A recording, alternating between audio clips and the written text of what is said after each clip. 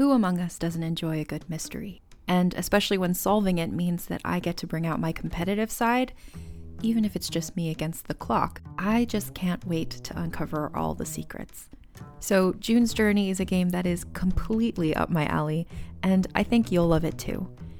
In June's Journey, a hidden object mystery game, you play as June Parker, who's on a quest to solve her sister's murder and uncover her family's many secrets. Each chapter brings you deeper into the story, and it's set in the Roaring '20s, so beyond uncovering clues, you get to experience the glitz and glamour of the time.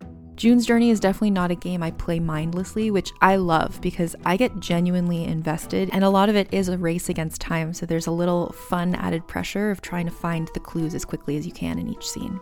There are also tons of ways to customize the island that you're on, learn more about the characters, and then new chapters are added weekly, so you really can't run out of things to explore. So if you think you're up to solve this case, download June's Journey for free today on iOS or Android, or play on PC through Facebook Games. June needs your help, detective.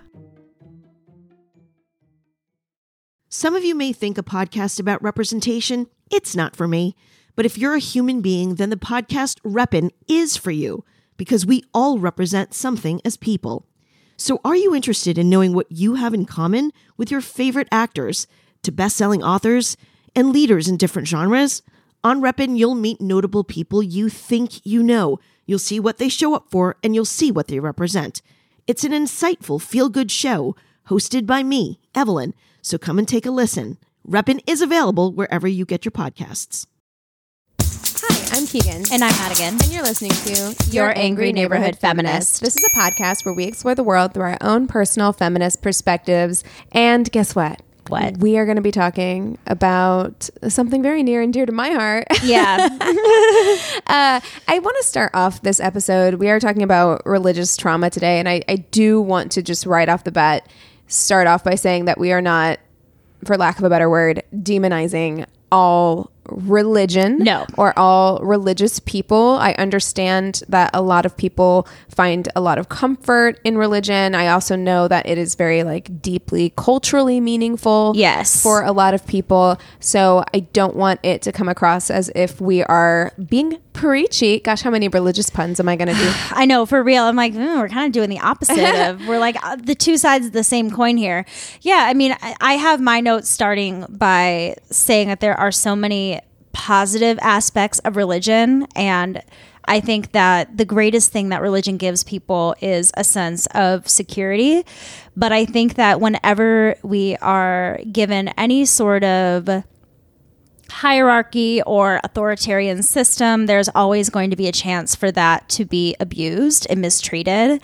And so I think that while there are so many people who have only had very positive experiences with religion, I'm also very glad that people are questioning how they grew up, questioning what their early beliefs were and things like that, and realizing that a lot of what they've learned is also damaging to them. And I think that if you're going to be a religious person, I think that it's important to see how these things can be damaging to ensure that you are living the type of religious life or spiritual life that you want to live. You know what I mean? I think that, especially being Catholic, I think that it's important to not disregard the abuses that have happened and things like that. I think if you're going to be a Catholic, part of that is owning up to what the institution has done and moving forward and things like that. Sure. I mean, I think if you feel comfortable within your religious community and within your family dynamic and your household, questioning your religion, then you are probably far better off than most people who experience religious trauma. Because I think a big part of religious trauma for me and a lot of others is that feeling that you cannot question your belief system, and that fear and panic that goes along with questioning anything that keeps you locked into a system that's unhealthy. Exactly. Well, and we're going to talk about this, I'm sure, a lot more, but I just kind of want to generally say that what you just said, for me, that fear really came from a fear of hell. Yes. I didn't have a lot of fear from, my parents or loved ones necessarily pressure to stay in a religion or anything like that. But I had a real fear of being possessed when I was younger or anything. And so I was just like, if I go against what I'm taught, I felt like I was leaving myself open for pain. And that was really scary to me. So the second I started to second guess certain things that were taught to me, I would chastise myself because I didn't want to be bad, first of all. Yes. And I didn't want to burn in hell for all of eternity. Yeah. That is all traumatic. Like, it's truly, that is a traumatic experience for people to have, because so many religions, and we will say, I think most people have listened to us for a long time now. But if you're new, welcome. Madigan comes from a Catholic background. I come from a very evangelical Christian background. So that's our personal experience, right? And I understand that religious trauma can occur on within any number of religions, right? Right, exactly. But when talking about Christian backgrounds specifically, so much of it is fear and pain based. Yeah, fear of the rapture, end times. Yeah, or fear of hell.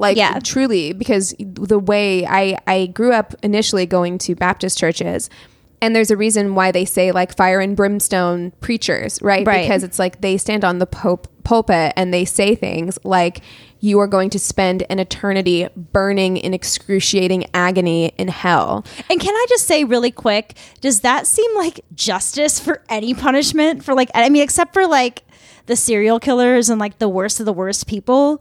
I can't think of any normal sin it's justifying being burned forever. And ever and ever. And we will talk about it because I did write some notes about this and about how this concept leads to trauma and difficulty later in life and as an adult, especially with trusting other people, trusting yourself. Right. But it is that whole concept of if you don't live your life this particular way, you will burn in hell for all of eternity, is incongruous with the other things that we are told, which is that God is a loving God. God is your father. God will always take care of you, will always love you, all of those things. And then it's juxtaposed with, but do everything right, or God will send you to the fiery pits of hell for the rest of eternity. As long as you behave, you and God, you're good. You're besties. Right. But you do one thing wrong. It really messes with your critical thinking skills, because then you start thinking okay, but that doesn't make sense. Yes. But questioning that doesn't make sense sends you into a spiral panic. Exactly. Right? Well, and that's one of the symptoms of religious trauma is having confused thoughts or reduced ability to think critically. And that's because in my belief, you've been given these answers your whole life. If you've had a question, there is some sort of biblical answer for you. And suddenly thinking that you don't know the answer would give you a sort of lack of trust within yourself and a lack of knowing what's truly right and wrong to you authentically. Yeah, you've been gaslit as well. Just what I just said is you have been gaslit your whole life into saying this doesn't make sense, and them saying, no, it does. Yeah, it does. The problem is with you. The problem is with your understanding of this and not the thing itself, right? Yeah. So it makes you second guess absolutely everything. So I do want to start off by saying a lot of people think that religious trauma either one, doesn't actually exist, right, or two, if it does exist, that it's not real trauma and shouldn't be labeled as trauma. And I think that's because when a lot of people hear about trauma, what they're thinking about is shock trauma, right? Something happens to you. One really bad event. Right, happens to you, and that creates a shock to your nervous system, and it can result in things like post-traumatic stress disorder, flashbacks, nightmares, avoidance, hypervigilance, those types of things. And that's not to say that does not happen with religious trauma, because it does. Because there's so much abuse and stuff within churches because of the control element. Right. And I think that also is along the lines of when we're talking about events of physical abuse, sexual abuse, when you can pinpoint certain events. But go on. Right. So, that is a shock trauma. And I think that's what a lot of people would recognize as quote unquote real trauma. But then there's another type of trauma that's known as developmental or complex trauma. Right. And sadly, this kind of trauma, it's not even recognized in the DSM, but most therapists will acknowledge and believe that this is. Well, and I think that it makes a lot of sense, because when we go to therapy and we talk about our childhoods or things like that, a lot of times we are trying to redigest information that we couldn't take in as a child, which would then be brought in as trauma potentially, just like how, I think about still dealing with things with my dad and stuff like that. When Right. you're young, these things affect you, but you don't have the language or understanding to be able to kind of like heal yourself through that process. So sometimes it takes until you're older. And then if you're part of an institution or a relationship or a family that lasts for a long number of years, you're prolonging that trauma. And I think a lot of times, a lot of it is unconscious. Absolutely. And then it isn't Yeah. until you leave that you're like, oh, that was kind of fucked up. Yes. Yeah, absolutely. So many forms of religious trauma are not associated with specific events, but instead accumulate over a long period of time through harmful messaging enforced in the community. We see this a lot with like LGBTQ Yes. members of religious organizations. They grew up in conservative religious communities, and so they believe something really terrible about their core identity, that Right. their core identity is sinful or evil, and this creates over time complex trauma that they Yes. will then have to deal with. And then there's also this understanding that if you go against your religion, that you are putting not only your relationship with God at risk, but also your relationship with your family, with Yes. your community Yes. at risk. And so it does create this anxiety. Yeah. There's just so many symptoms that play into this. So religious trauma, it is a thing. Yeah. And it makes sense that it would be a thing. It doesn't have to be one awful event that happened to you in a church. It can be a lot of things piled on top of each other that have affected you as an adult trying to move through life and navigate through life and figure out what you actually believe in. Yeah. It's so hard. It is. One thing that really rang true to me when I was doing a lot of my research was talking about growing up in an authoritarian environment. Yes. And I don't think I've ever really thought about it that way, Yeah. but there is such a distinct hierarchy within the church. And speaking for myself and my own Catholic experience, we've got, the Pope, the bishop, the priest, there's definitely, yeah. this hierarchy, right? But all of these people are speaking the truth, the word of God, all of these things. But they're all given a certain position of power to be able to give what is supposedly, the truth, the word to their people. And you are supposed to inherently believe and trust in them.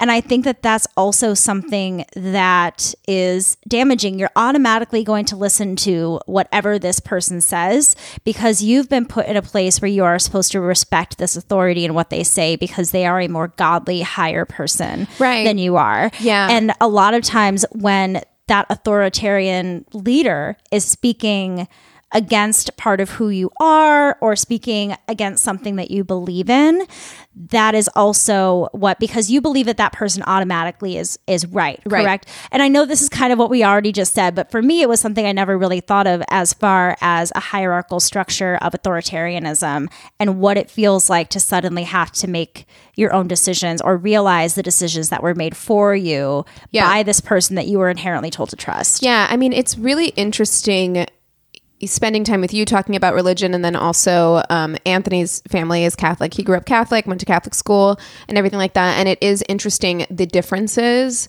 and similarities between our different flavors of Christianity. Right, really, yeah. is like what it is.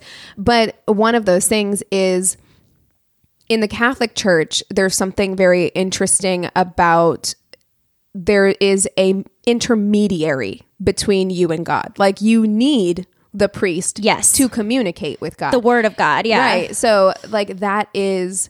And you need him to atone your sins. Right. He has the capability of, you can confess to him and he can wipe all those sins clean. Which, of course, it lends itself towards abuse. And that's not to say that like every priest is abusive. No. But of course, there's a certain type of person who would, if they wanted to abuse authority, would go into a job like that. Well, and that's the thing is that a lot of times abusers do look for jobs with authority for that reason. And I think that's another reason why there is such a history of abuse in religion, because certain people seek out certain career paths where they're going to be put in a position to be able to use their power. On the other hand, in evangelical circles, that's not how it is. Like, you speak directly to God. You don't need a pastor or a reverend or someone to be an intermediary between you and God. However, it's still extremely easy to abuse your power because we are taught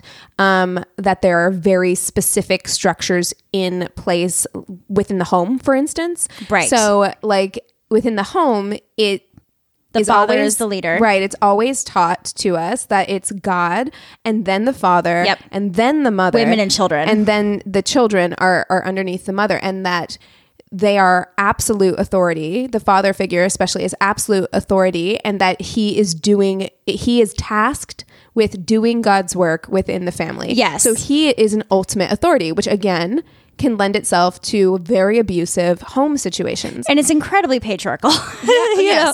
It's maintaining a house or a household that doesn't necessarily exist anymore or need to exist, and it's holding on to like a very old method of living. It really, like, I read somewhere, and I don't think I wrote it down, but it's like it was talking about certain sects of religions hold on like the Old Testament and wanting to keep things because that, like, keep things as safe as possible, keeping it with the Old Testament. There's not too much change in the world, you know? And it's safe for their worldview. Exactly. It maintains their worldview and their superiority. And it's just it can become incredibly harmful. And so for many people, religious trauma can occur on such a subtle level that people don't even realize that it's happening until they leave the system. And then they can look back on it and say, wow, a lot of that stuff was really messed up, and it instilled in me such a feeling of shame and fear and uncertainty. And then once you start to come out of it, and I speak to this from personal experience, there is so much anxiety around not knowing what to put my trust in. Right. Like it's and also initially in the initial stages, so much anxiety around what if I've made a mistake? Yeah. What if I'm wrong? Right. You second guess yourself constantly. Totally. Even though your brain, like, because your rational brain is telling you that you're on the right path. Right. Yeah. Right? But your rational brain has been warped through years and years of gaslighting, basically. Yeah, exactly. Well, it's interesting that you say that, because there are two theories that kind of tie into this that I was reading about, and that is the betrayal trauma theory and the shattered assumptions theory. And the betrayal trauma theory addresses situations when people or institutions for which a person relies upon for protection, resources, and survival violate the trust or well-being of that person. This theory acknowledges that victims unconsciously keep themselves from becoming aware of the betrayal in order to keep the belief that, quote, people in authority are trustworthy. And shattered assumptions theory proposes that experiencing traumatic events can change how victims and survivors see themselves and the world. When those traumas are realized, you experience a shattered faith. And I think that that is something that cannot be understated, because if you've believed in something wholeheartedly your whole life, and you're realizing that something is unhealthy for you, and you're maybe trying to decide if you do believe in those things that you were taught, or if you don't, even just that questioning phase can really lead to this shattering of your whole faith. Yeah. I mean, and there's also a lot of shame once you do really start to come out of it. There's a lot of shame around who you were before, in terms of, like, because of my faith, I know that I did and said things that the me now would never do and say, because, you know, I was or I was anti-choice. I was anti-LGBT. I was like, love the sinner, hate the sin kind of situation. Right. And it's so odd for me to even say those things out loud now, because I feel like such a completely different person. And there's so much shame around that. And I think a lot of people feel that, like, looking back on their past selves and knowing that they caused harm because of their religious beliefs. And so, for people who are new here, it might surprise you to know just how Christian I was. I mean, but at the same time, I think, what you're saying is, I mean, when I hear you say that, I think that who you are now is who you've always been. I think so, and too. it was your conditioning. Yeah, I think and so your too. parroting of that conditioning that made you say those things. And I think that when you're young, you don't have those same critical thinking skills to begin with. So when you're automatically told something is bad or sinful, of course you're going to listen to the people that you trust and respect to listen to those things. But it's once you get old enough to actually have those critical thinking skills that you should be able to take a step back and say, wait, do I really believe what this is saying? Because that was a big thing for me too. There was a lot of talk about the LGBTQ community growing up. I don't remember a lot of like explicit things being said, but it was a lot of innuendo, and it's things that I started picking up on as I got older. And, when I was 19, 20 years old, I still considered myself to at least be Christian. Like I still believed in God. I would still go to church with my mom and all these things. But one of the last times I went to church, it was an Easter service, and the priest was talking about homosexuality in a negative way. And I was like, why are we doing this? Yeah. No, this is stupid. I know. I was like, I don't want to hear this anymore. I want no part of it. Bye. Yeah. And looking back on it now, I truly don't actually think I ever believed those things. Like I actually don't think I ever believed those things. They were just part of the package, right? Where it was just like, if you consider yourself part of this group, which also at the time that I was coming up, if you go back and listen to our purity culture episode, at the time that we were growing up, whenever we were teens and in adolescence, it was also very popular. Like, well, that was the other thing I was going to say, is that like I was always kind of jealous of my evangelical Christian friends because they went to the party churches. Like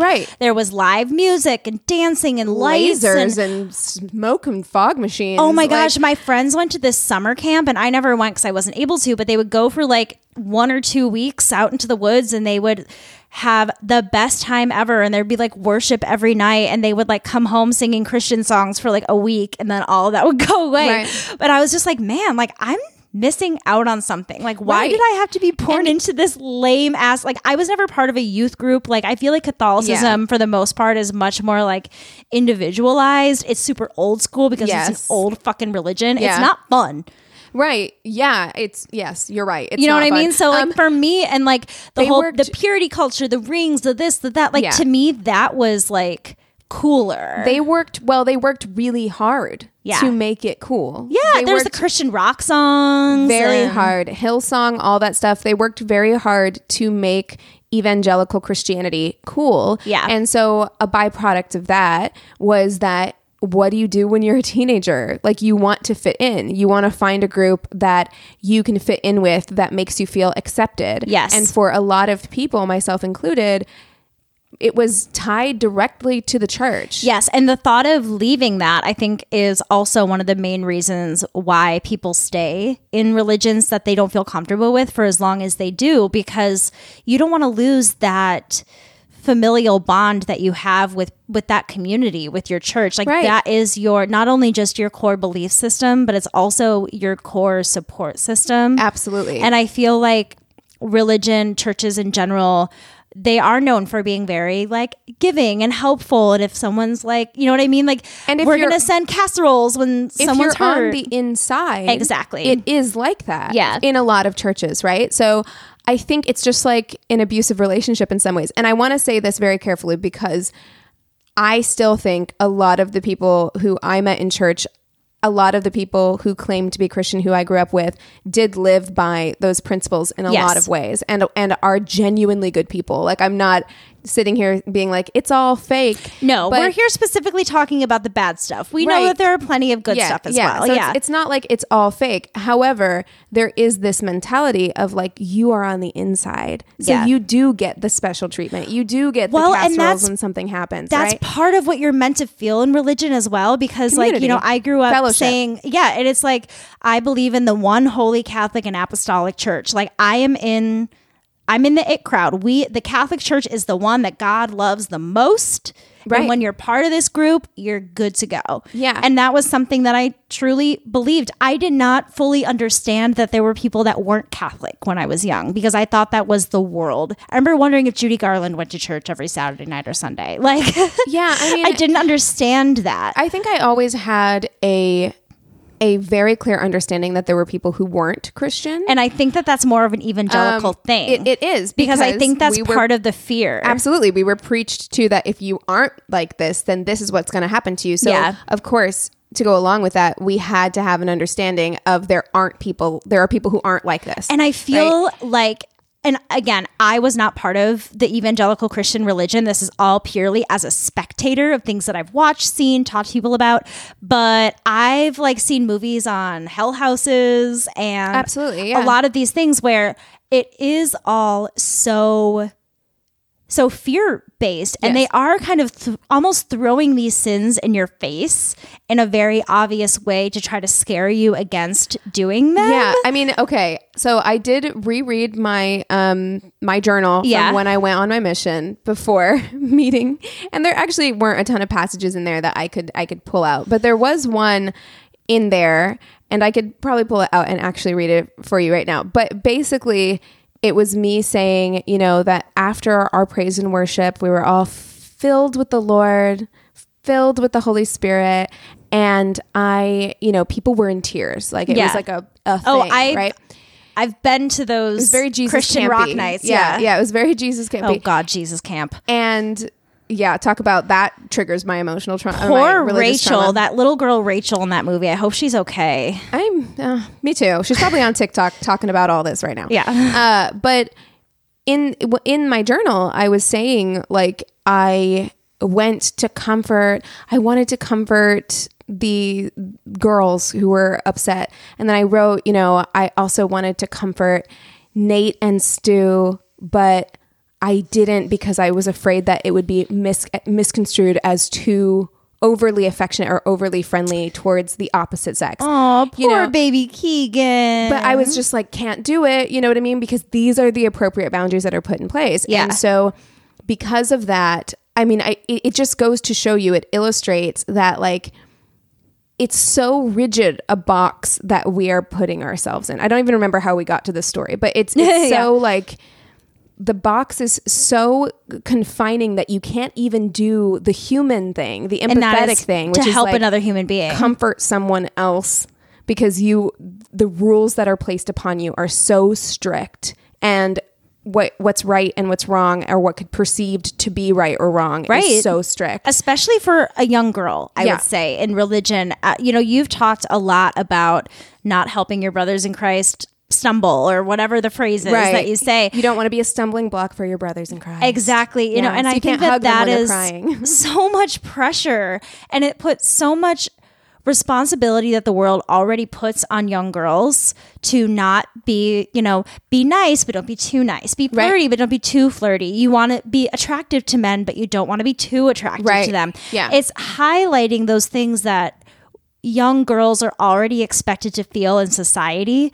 And it's highlighting it through the eyes of religion even further, which is creating even more fear and anxiety for women, and for women to be wrong, right? Or to do you what can't makes do anything them feel right. Exactly. You can't do anything right in a situation like Especially as a young girl. If a young boy makes a mistake, I think that would be seen very different as a young girl making a certain mistake. Right. Yeah. I mean, and I live, again, because I was in a leadership position on this Christian mission, trip, this mission that I went on, like I live with a lot of guilt over, because I felt responsible. I was 18 and I was put in a position of responsibility over these kids who were only a couple years younger than me. Right. I remember you telling a certain story about someone either like wanting to go home or like something going on, and you were like helping convince them to stay. Or I can't remember what it was. I think the story that I told was, there were two girls who were on the trip who were in it was called my MAG group. So they were like my group that I was in charge of. Right. I was in charge of two groups, and that was the smaller one, just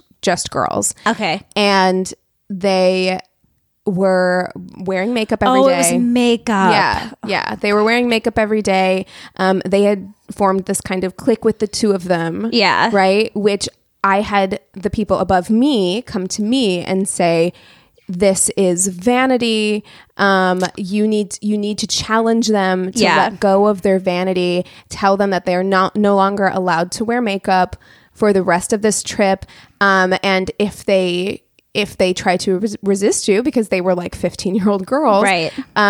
Then you tell them that that's the spirit of disobedience and that's the devil, right? And so I did. Yeah. Because of course I did. Well, and you were told by the person above you, you were doing what you were supposed to be doing. Right. And I think that like there's something that I remember reading a while ago about Catholicism and the garb and the dress and the importance of like that symbolism in the church. And I remember getting in trouble so much because I would like paint my nails, or once I had like a little crimped red streak in my hair, or I would have makeup left over on my face from the skating competition over the weekend. And I would get in so much trouble. Oh, or wearing the wrong type of uniform pants, God forbid.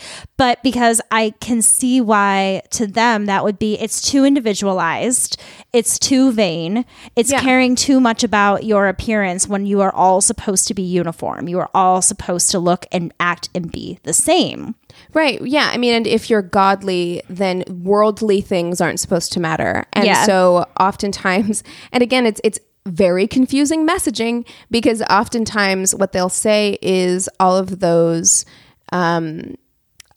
materialistic type of things like dress and makeup and hair and those kinds of things are worldly things that we shouldn't be thinking about. However, on the flip side, they will say, oh, but when you are in a relationship, when you are married, it is your duty to look good for your husband. Exactly. And same thing with sex, right? You're not supposed to be a sexual being until you're married, and then it is your job to satisfy the sexual needs of your husband. So you can't win. There is just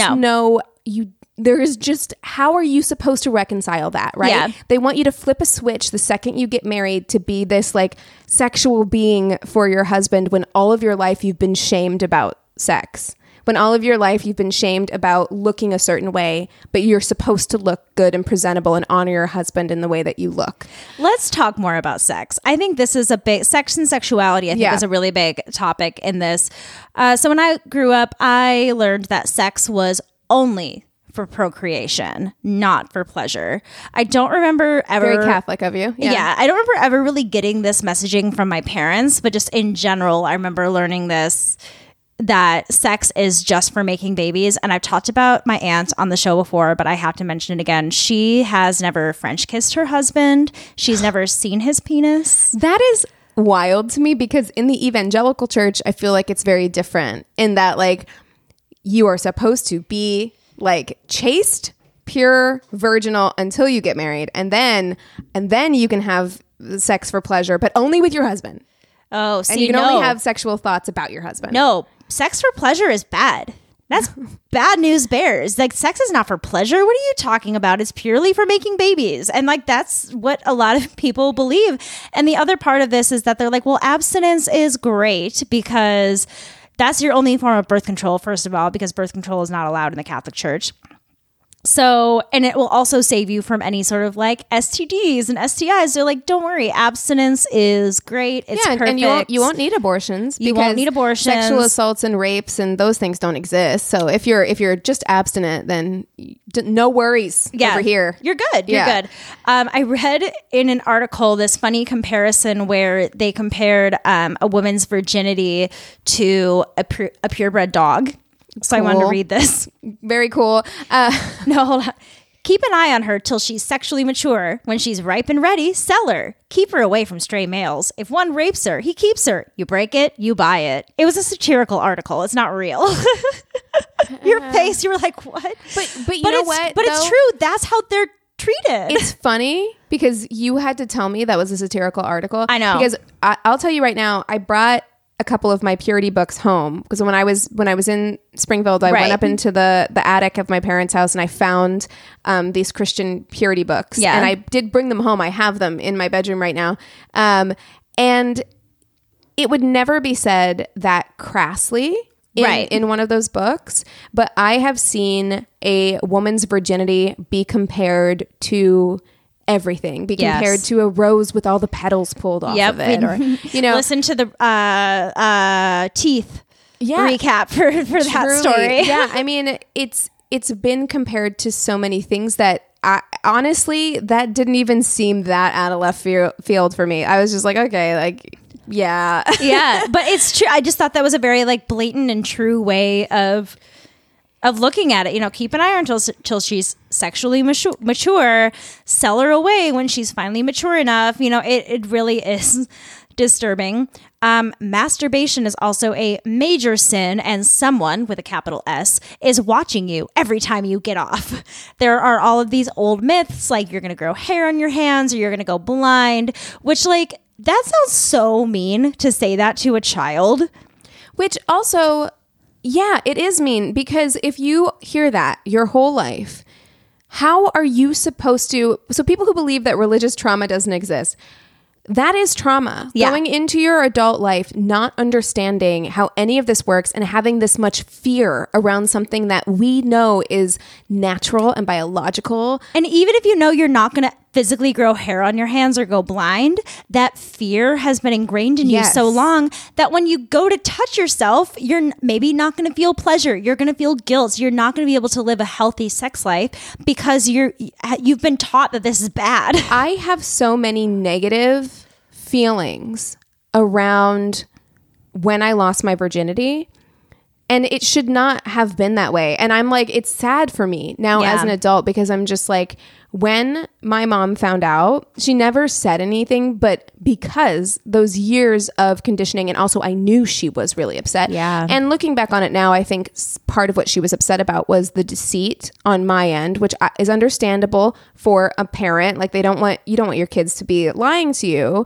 However, when you've been raised in an environment where this is seen as so bad and Of course so you're gonna big and lie. scary, of course you're going to lie. And then the disappointment was so hard for me to deal with that I cried for like 2 days. And like, that's not how That's not how it should be. you don't want those memories No. to be like that. Like, No, and I'm so glad that the world is going into a more sex positive place for the most part, where we are able to discuss our bodies and things like that.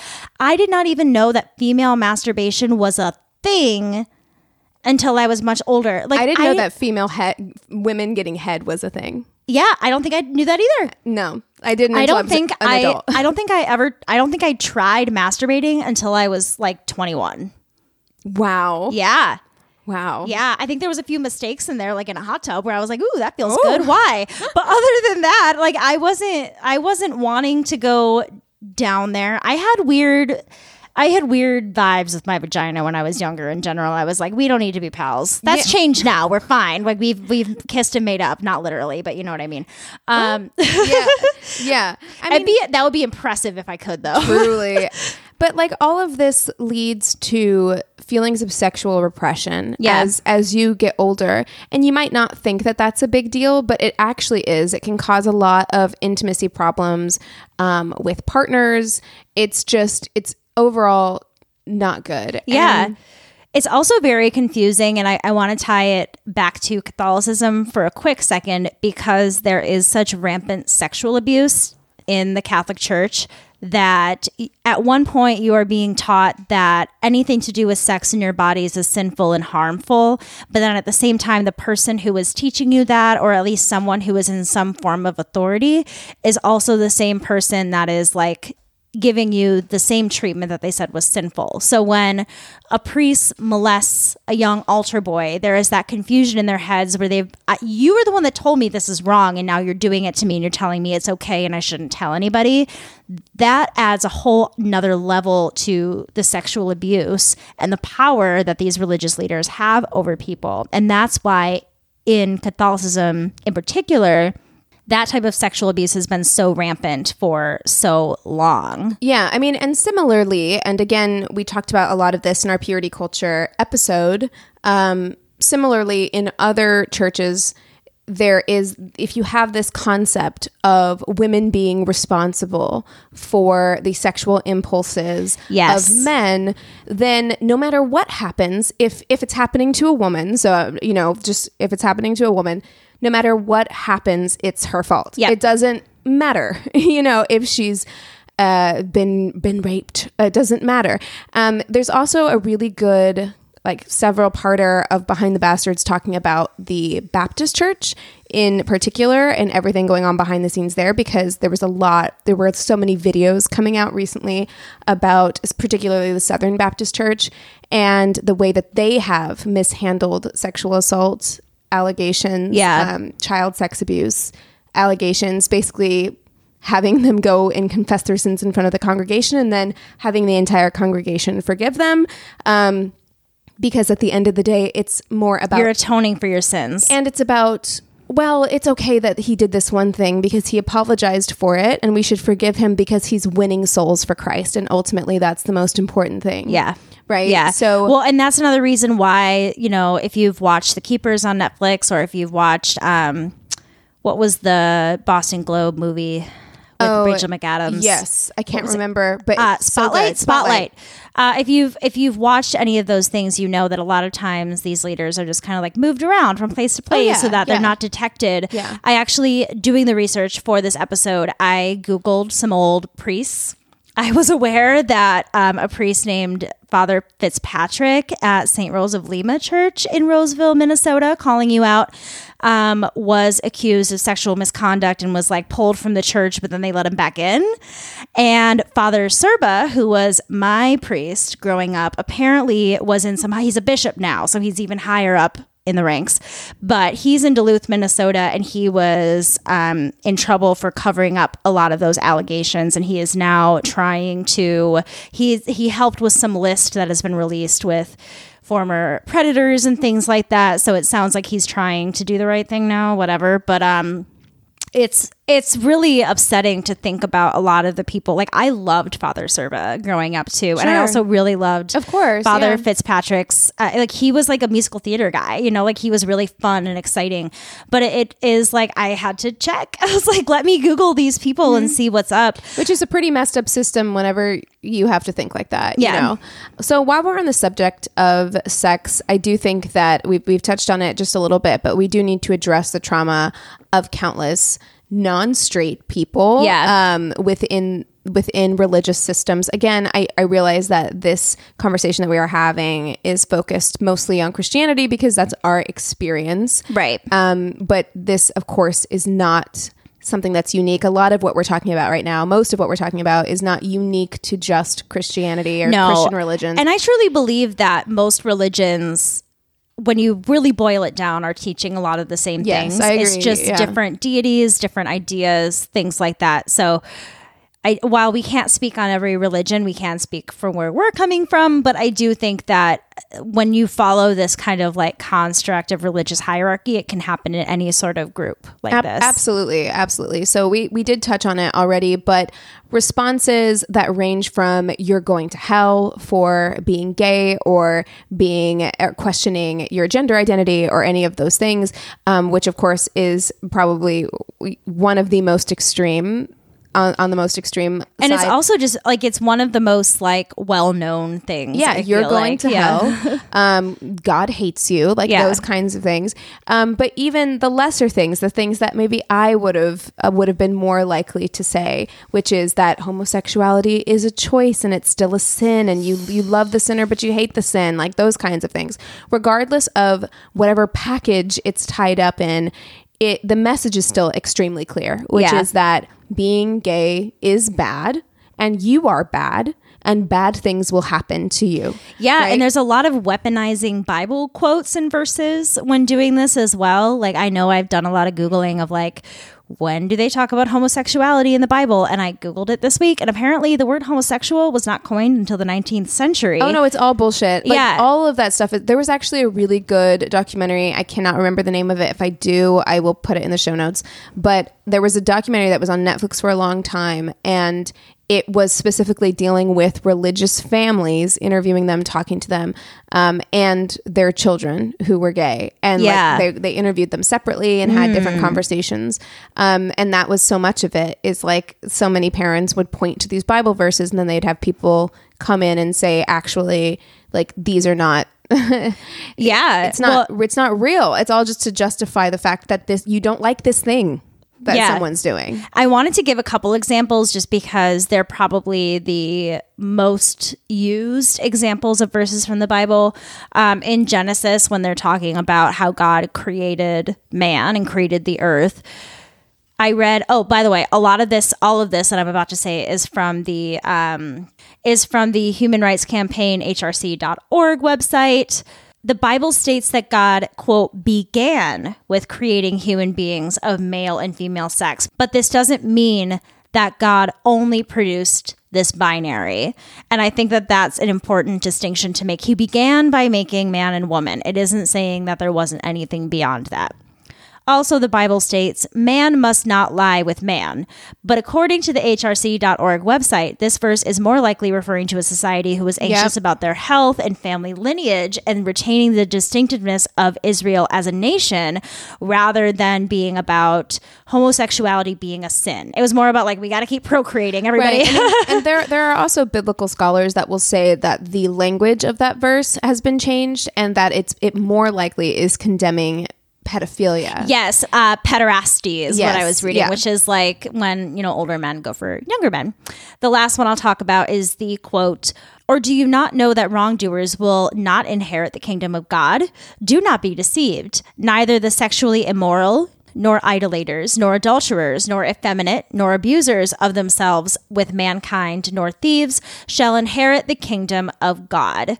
And again, this also kind of is suggested that it is talking about more sexual crimes rather than sexuality in general. And there's also a lot of words that are used in the Bible that don't really exist today, and they're not really even real Latin words. It's kind of like how we have slang and lingo that we use.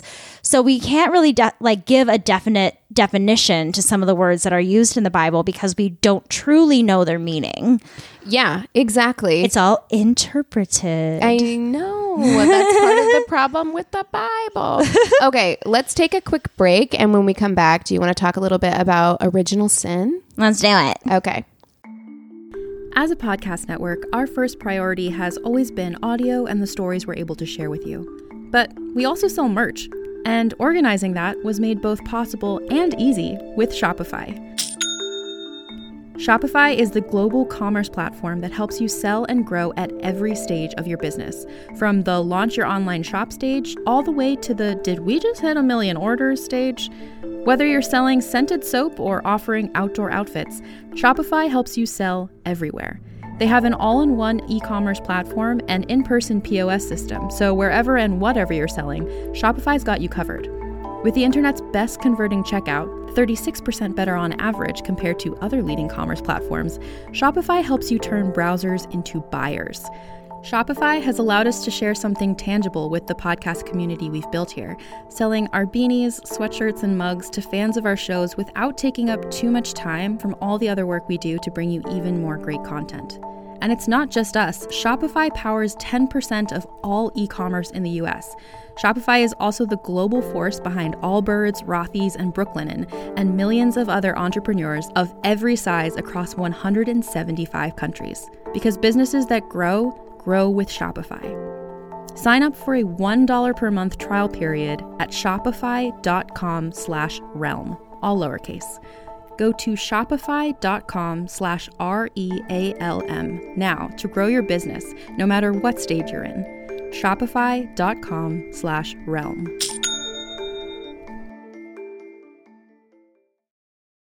My name is Jenny Owen Youngs. And I'm Kristen Russo. And together we spent 6 years watching every episode of Buffy the Vampire Slayer one at a time, podcasting about each and every one. Our podcast is called Buffering the Vampire Slayer, and you can learn more about it at bufferingcast.com.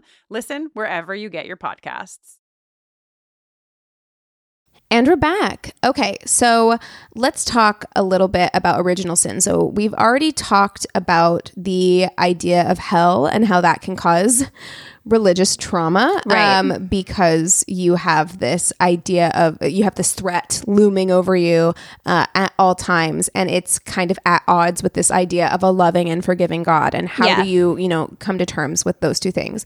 So related to the idea of hell, original sin ensures that fear, shame, and guilt motivate our behavior. So original sin means that we are sinful from the very moment that we are born. Yes. This is something that was driven into me, and it is only the blood of Christ that cleanses you of your natural born original sin, right? That is why. So I was baptized at like 6 months or something. But when I went to my like super Latin mass Christian middle school, Catholic middle school, there was a kid in my class who was like one of 13. And when his newest sibling was born, literally the next morning, the class was invited to this child's baptism. It wasn't a whole party. It wasn't anything. But they were like, if this baby dies, it has to go to heaven.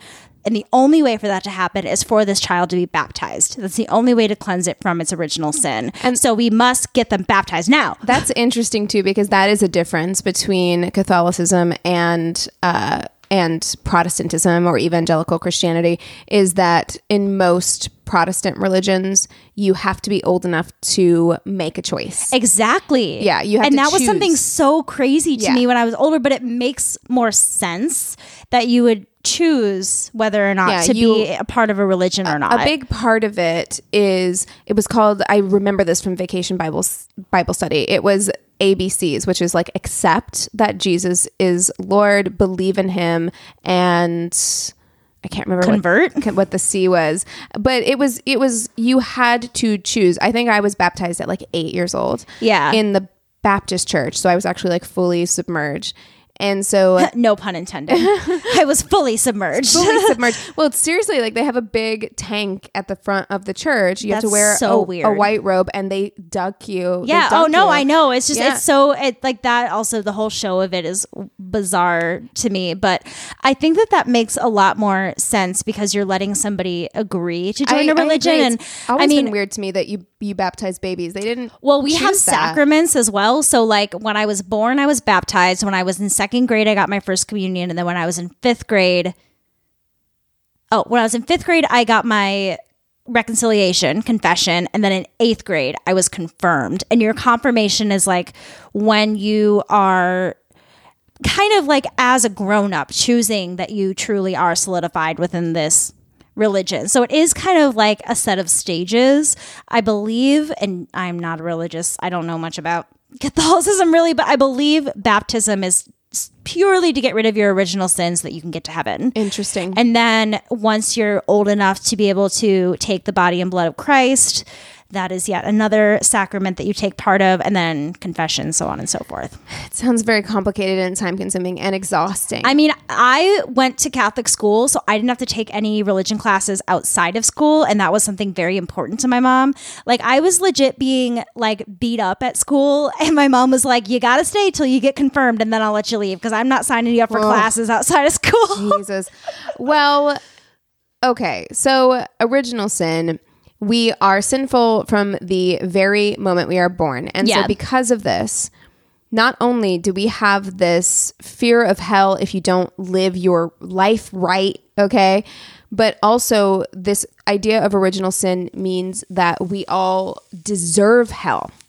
Like that is something that is ground in, or was ground into me, was that like I had this constant messaging, Lord, I don't deserve you, because we all deserve hell because we were born bad. We were born sinful. I've never thought about it that Yes. way. Yeah, yeah. And so Because I thought about it in just like you're better than me, not in so much like I deserve bad. But that's a very right, it is only interesting way of thinking through about it. God's love and grace that we are saved. Right. Yeah. So you owe him everything. Yeah. Right. And if anything So every goes thought, wrong, action, movement, anything has to be within right. with God in mind. Yes. Yeah. So it's only through his grace that you can avoid the punishment that you deserve as a person who was just born. You were deserve born a that. human, so you are innately bad. Right. So it plants this sense of shame in you. Like you have this deep sense of shame that you are bad, that you are unworthy, and that this is your natural state, that you were born bad and unworthy. So we know that psychologically, of course, if any parent was saying that to a child, that they were That would born be bad, abuse. it would feel abusive and neglectful to a person's, and it would be very bad for a person's psychological state. And it's no different if you are born and raised in a religion that says the same thing. Right. So the last thing that I think we should talk about that can give you trauma within this specific kind of religious worldview that we are talking about, and it's something that you already touched on, and that is high control systems.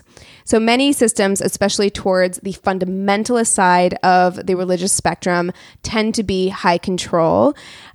Purity culture is an example of something that is high control.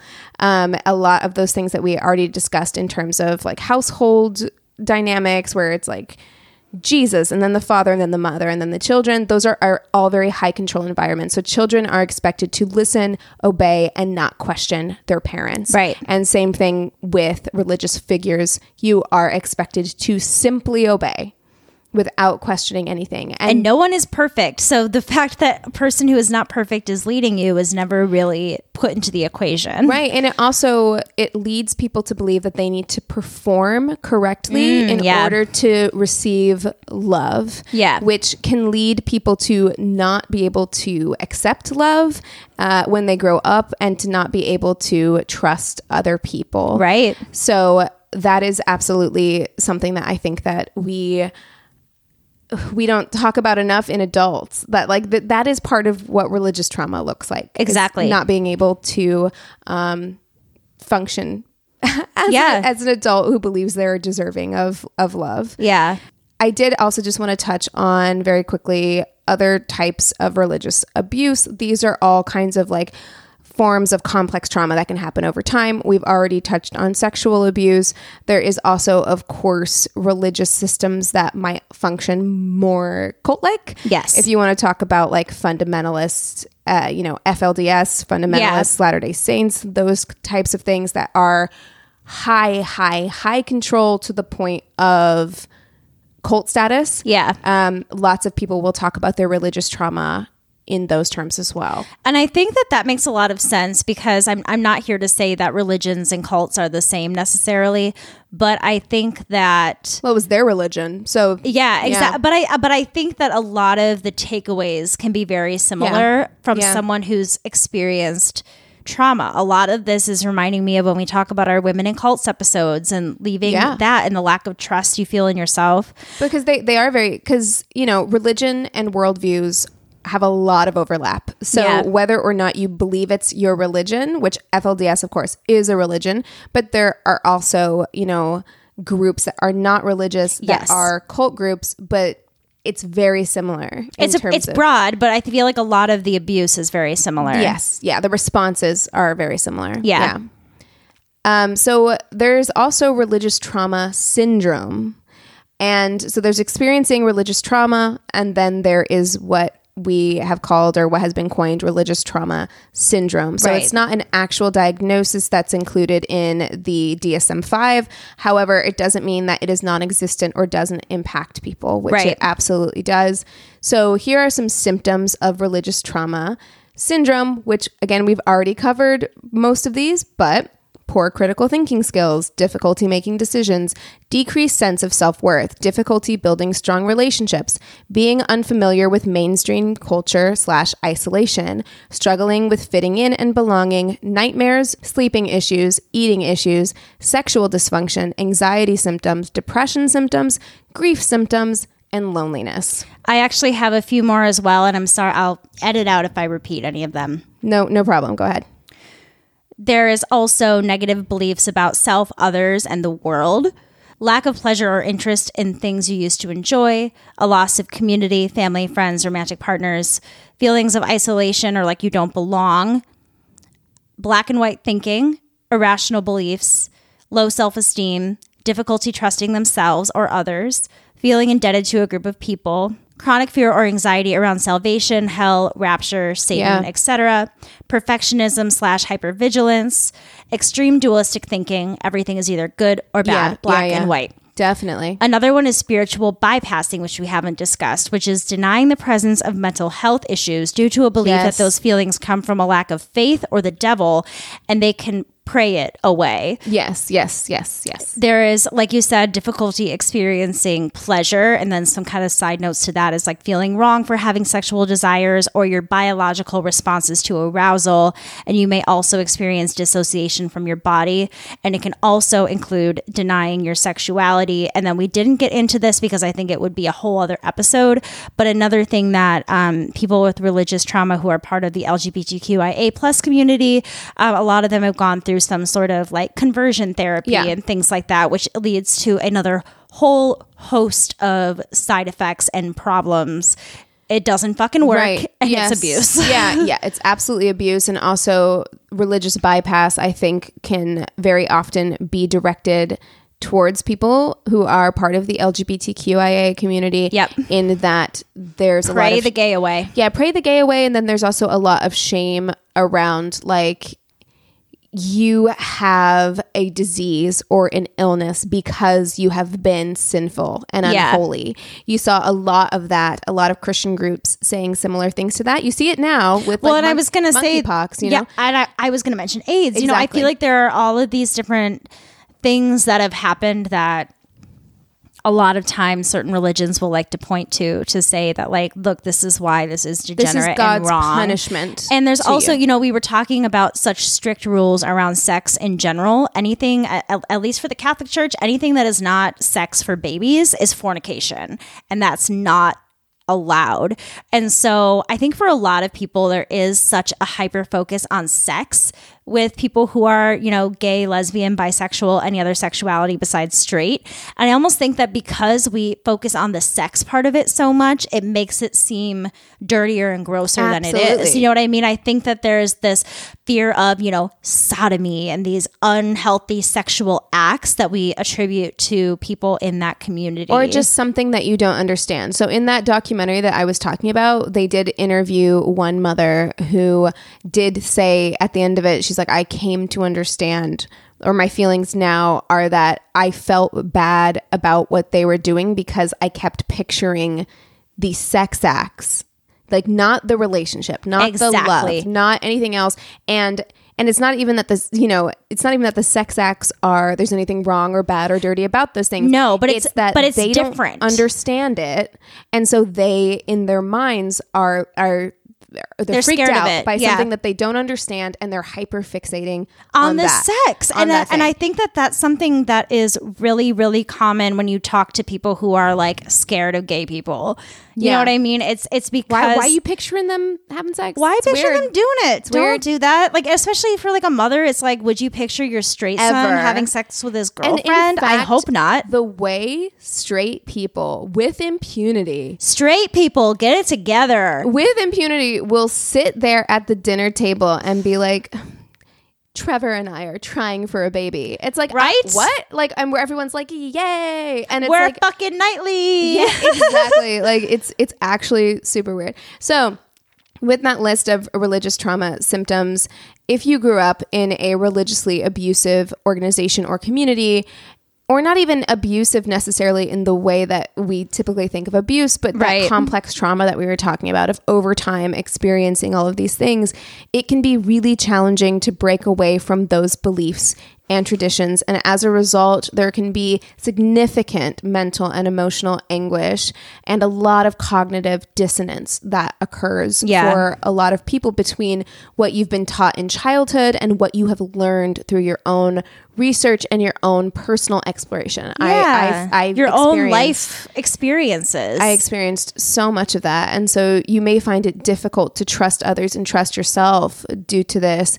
And there's also, we've touched on this, but the trauma of leaving the church and what that means for you and your family. And it was very difficult for me with my family. Even now, I mean, my parents will want me to say grace at the dinner table and things like that.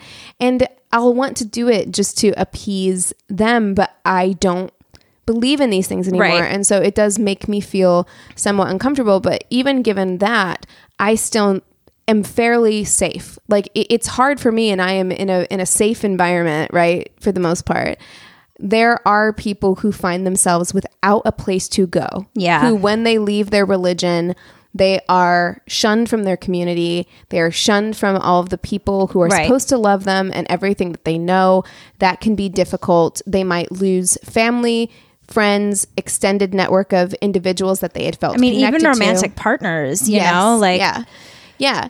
And so because of that, it can become really common to lose your sense of self and your identity as you learn that most of the things that you knew to be true and you believed in and made up the core of your identity as it pertains to your religion and faith now feel untrue to you. Yeah, I've never had any shame from my mom for not believing in God anymore. Well, she did say that she's sad for me when I told her I don't believe in God anymore. And I was like, well, that's fine. Like I don't believe in him, so I'm not missing anything. I have other beliefs and things like that. But it is, I think, very hard for people to wrap their heads around the concept of you not believing anymore or you not feeling the same way as them when it is such an innate part of who they are. I do think, having come from that community, I do think that it's deeper than that for them. I think for my family, I mean, it makes sense. Well, they that it's worry irreligious. for you. They worry for your everlasting soul. Yeah, they're like, well, Keegan's going to burn in hell while the Right, rest of us are in heaven together. Which, I mean, that's something that becomes difficult too whenever you've left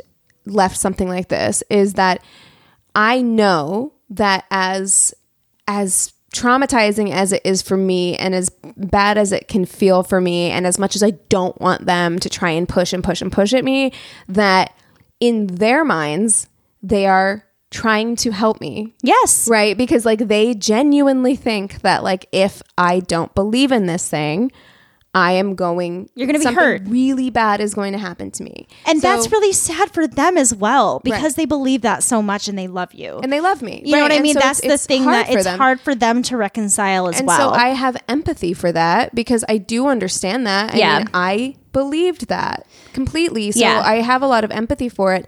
But I also know that for me, it doesn't jive. I can't. Once I made that disconnect in my brain, I can't reconnect. you can't it. pretend it. Yeah, and so what I will say is, if you're wondering where I'm at now, spiritually or religiously, I do, and I don't want to be this like person in LA. I do consider myself to be a spiritual person. I Right. feel like I'm connected to my fellow living beings. Like, Right. I feel like we are. I believe connected. that like a soul is a thing, that there Right. is something deeper than I do too. our blood, flesh, and guts. You know what Yeah, I mean? And I do too. Exactly. And so I do feel like there are things that we can rely on that I don't think it's sad without religion. I don't think No. it's sad without Jesus. I have other things to rely on that make me feel comfortable. And a lot of that is living in authenticity for me personally. I think that as long as I am making decisions that make me feel right and I'm doing things with my life that make me feel right, then I'm living correctly. Yeah, I mean, it also for me, I think discovering, like, really trying to strive to live a life of understanding Yeah. and compassion and empathy for those around you. That to me feels more authentic. That than, isn't tied to a religious Right. doctrine either. That isn't just tied to do unto others as you would want done to you. And I think that using the word authenticity ties to that as well, because Yes. it isn't doing something because you believe you're supposed to or you should or because you're following certain rules. It's doing something because it truly yes, jives with what your heart wants. It feels authentic to me. Yeah. And so with that said, if you made it all the way through this episode and you are a religious person, if that feels good and true and authentic to you and it makes you feel happy and you are part of a loving community and you are doing good things in your church and with your community, I'm so happy for you. And Yeah. I'm happy that you found something in your life that works. I'm not here to judge anyone's life. No. I'm just here I wanted to do this episode just to talk about my own personal experience for anybody who might have similar experiences. I know a lot of people who whenever I mention anything on this topic, will have a lot to say. And I think that even people who are still in religion or had positive experiences can still look at a lot of these things and see where maybe some changes need to be made. Yeah, I mean, maybe I think some help needs to be done. You know, both things can be true, right? Yeah. Like you can be a religion that has been very helpful for you and that you take a lot of comfort in and that you still enjoy participating in, and you can still recognize that because of the structures at play within a lot of religions, because of the way they are structurally made up, that there's going to be a lot of trauma involved for other people, maybe people who were in different churches or whatever, just because of the were way it's set different up. types of individuals where the teachings didn't match up with who they were as people. You know, I think that it just has to be an understanding that everybody is different and something different is going to work for everybody as well. And I think that something that's been really helpful for me, another quick sidebar, when I was at a wedding in Jersey this past month, it was a Catholic wedding. I had to go into Catholic church during Pride Month. It was terrible. But yeah, you texted me about it. You're like, oh no. God damn it. But when communion came, Max was like, we have to go. And I'm like, no, it's actually more disrespectful if we take communion if you fake than it. if we sit here. Yeah. You know, you can go and if you cross your arms over your chest and you bow, the priest can give you a blessing. I was like, if you want to go up, you can do that. Luckily, our whole row stayed seated, so we didn't feel awkward or anything. But there was a moment of fear where he was like, what do we do? And I was like, you know what? I was always taught that it's more respectful to just let everyone else do their thing, to just not be involved. You don't need to, like, I would feel, I've done it since I stopped calling myself a Catholic. I've taken communion, but it does feel really wrong to me because I don't believe it. And it's not so much about me not believing in it, but more because I want to respect everybody else. Sacred to other people. Exactly. And I do respect that for other people. Yes. I just feel like we need to allow grace for other people to make different choices. I just want that back at me. Exactly. Other people are going to make different choices, and we shouldn't, we should support that journey for them. I understand that's very difficult because of what we just said, that like for people who believe in it, it's not something they feel like they can sit on their laurels about. It's not something that they feel like they cannot tell you about because it's so important to them and their belief system. So I do understand it, but at the same time, I feel so much more at peace. And I'm not going to sit here and say that I never miss the comfort of religion, because I do. Gosh. Like there are times. Yeah. There are times I still have depression. I still have anxiety. There are times when I wish I could lean into that comfort of prayer and religion. I was going to say prayer for me was a big one growing up. It was something I did before bed. It was comforting. Yeah. But and I still find myself, if I'm in a situation, wanting to I was going to ask you that question. Yes. Is that an instinct? Because for me, if I'm ever going to do something scary, it's my instinct to pray before, just in case I die, I want to go to heaven. Yeah. Or if anything happens where I'm just like, my first instinct is to go, please God, help me with this thing. Because of how we were conditioned, because of how we were raised, right? And there is a lot of comfort in that. But even with all of that, even with feeling like I miss that sometimes, I feel more authentically myself not doing it. Yeah. And I never, ever, like, if you read my journals, you would never think that girl would ever get to this place where I am right now, because it was everything. It was everything to me, and it's just not who I am now. So also just know that, like, things change. Yeah. Like, you will change, and all versions of yourself are okay. Listen to who you think that you are. Yep. And go with that. That's truly how I feel. But. Yeah. 100%. Well, I have a feeling that there are listeners who have had similar experiences to us, whether it be in religion, a cult-like group, any sort of authoritarian group. If there's anything that you wanted to add to this episode or wanted to share with us, you can go ahead and email us at neighborhoodfeminist@gmail.com. We would absolutely love to hear from you. You can also direct message us and follow us on Instagram at Angry Neighborhood Feminist. We have a Facebook business and group page. You can rate and review us on the business page and chat with the other listeners on the group page. Last but not least, if you haven't done so already, please go to your Apple Podcast app and leave us a 5-star review, a quick sentence about why you enjoyed the show. All right, that's all we got for you today. With all that being said, we encourage you to rate them. Bye. In a world saturated with glossy facades comes a podcast that's breaking barriers. This is Reppin'. It's where we do a deep dive into subjects like belonging, to mental health, to courage, and more. On Reppin', you'll meet the faces you think you know and discover their untold stories. It's real, it's intimate, and it gives you insight into the real person behind the images. In a world of pretense, Reppin' strips it all down. No filters, no facades. Learn and be empowered, and find inspiration through thought-provoking stories that resonate with your journey.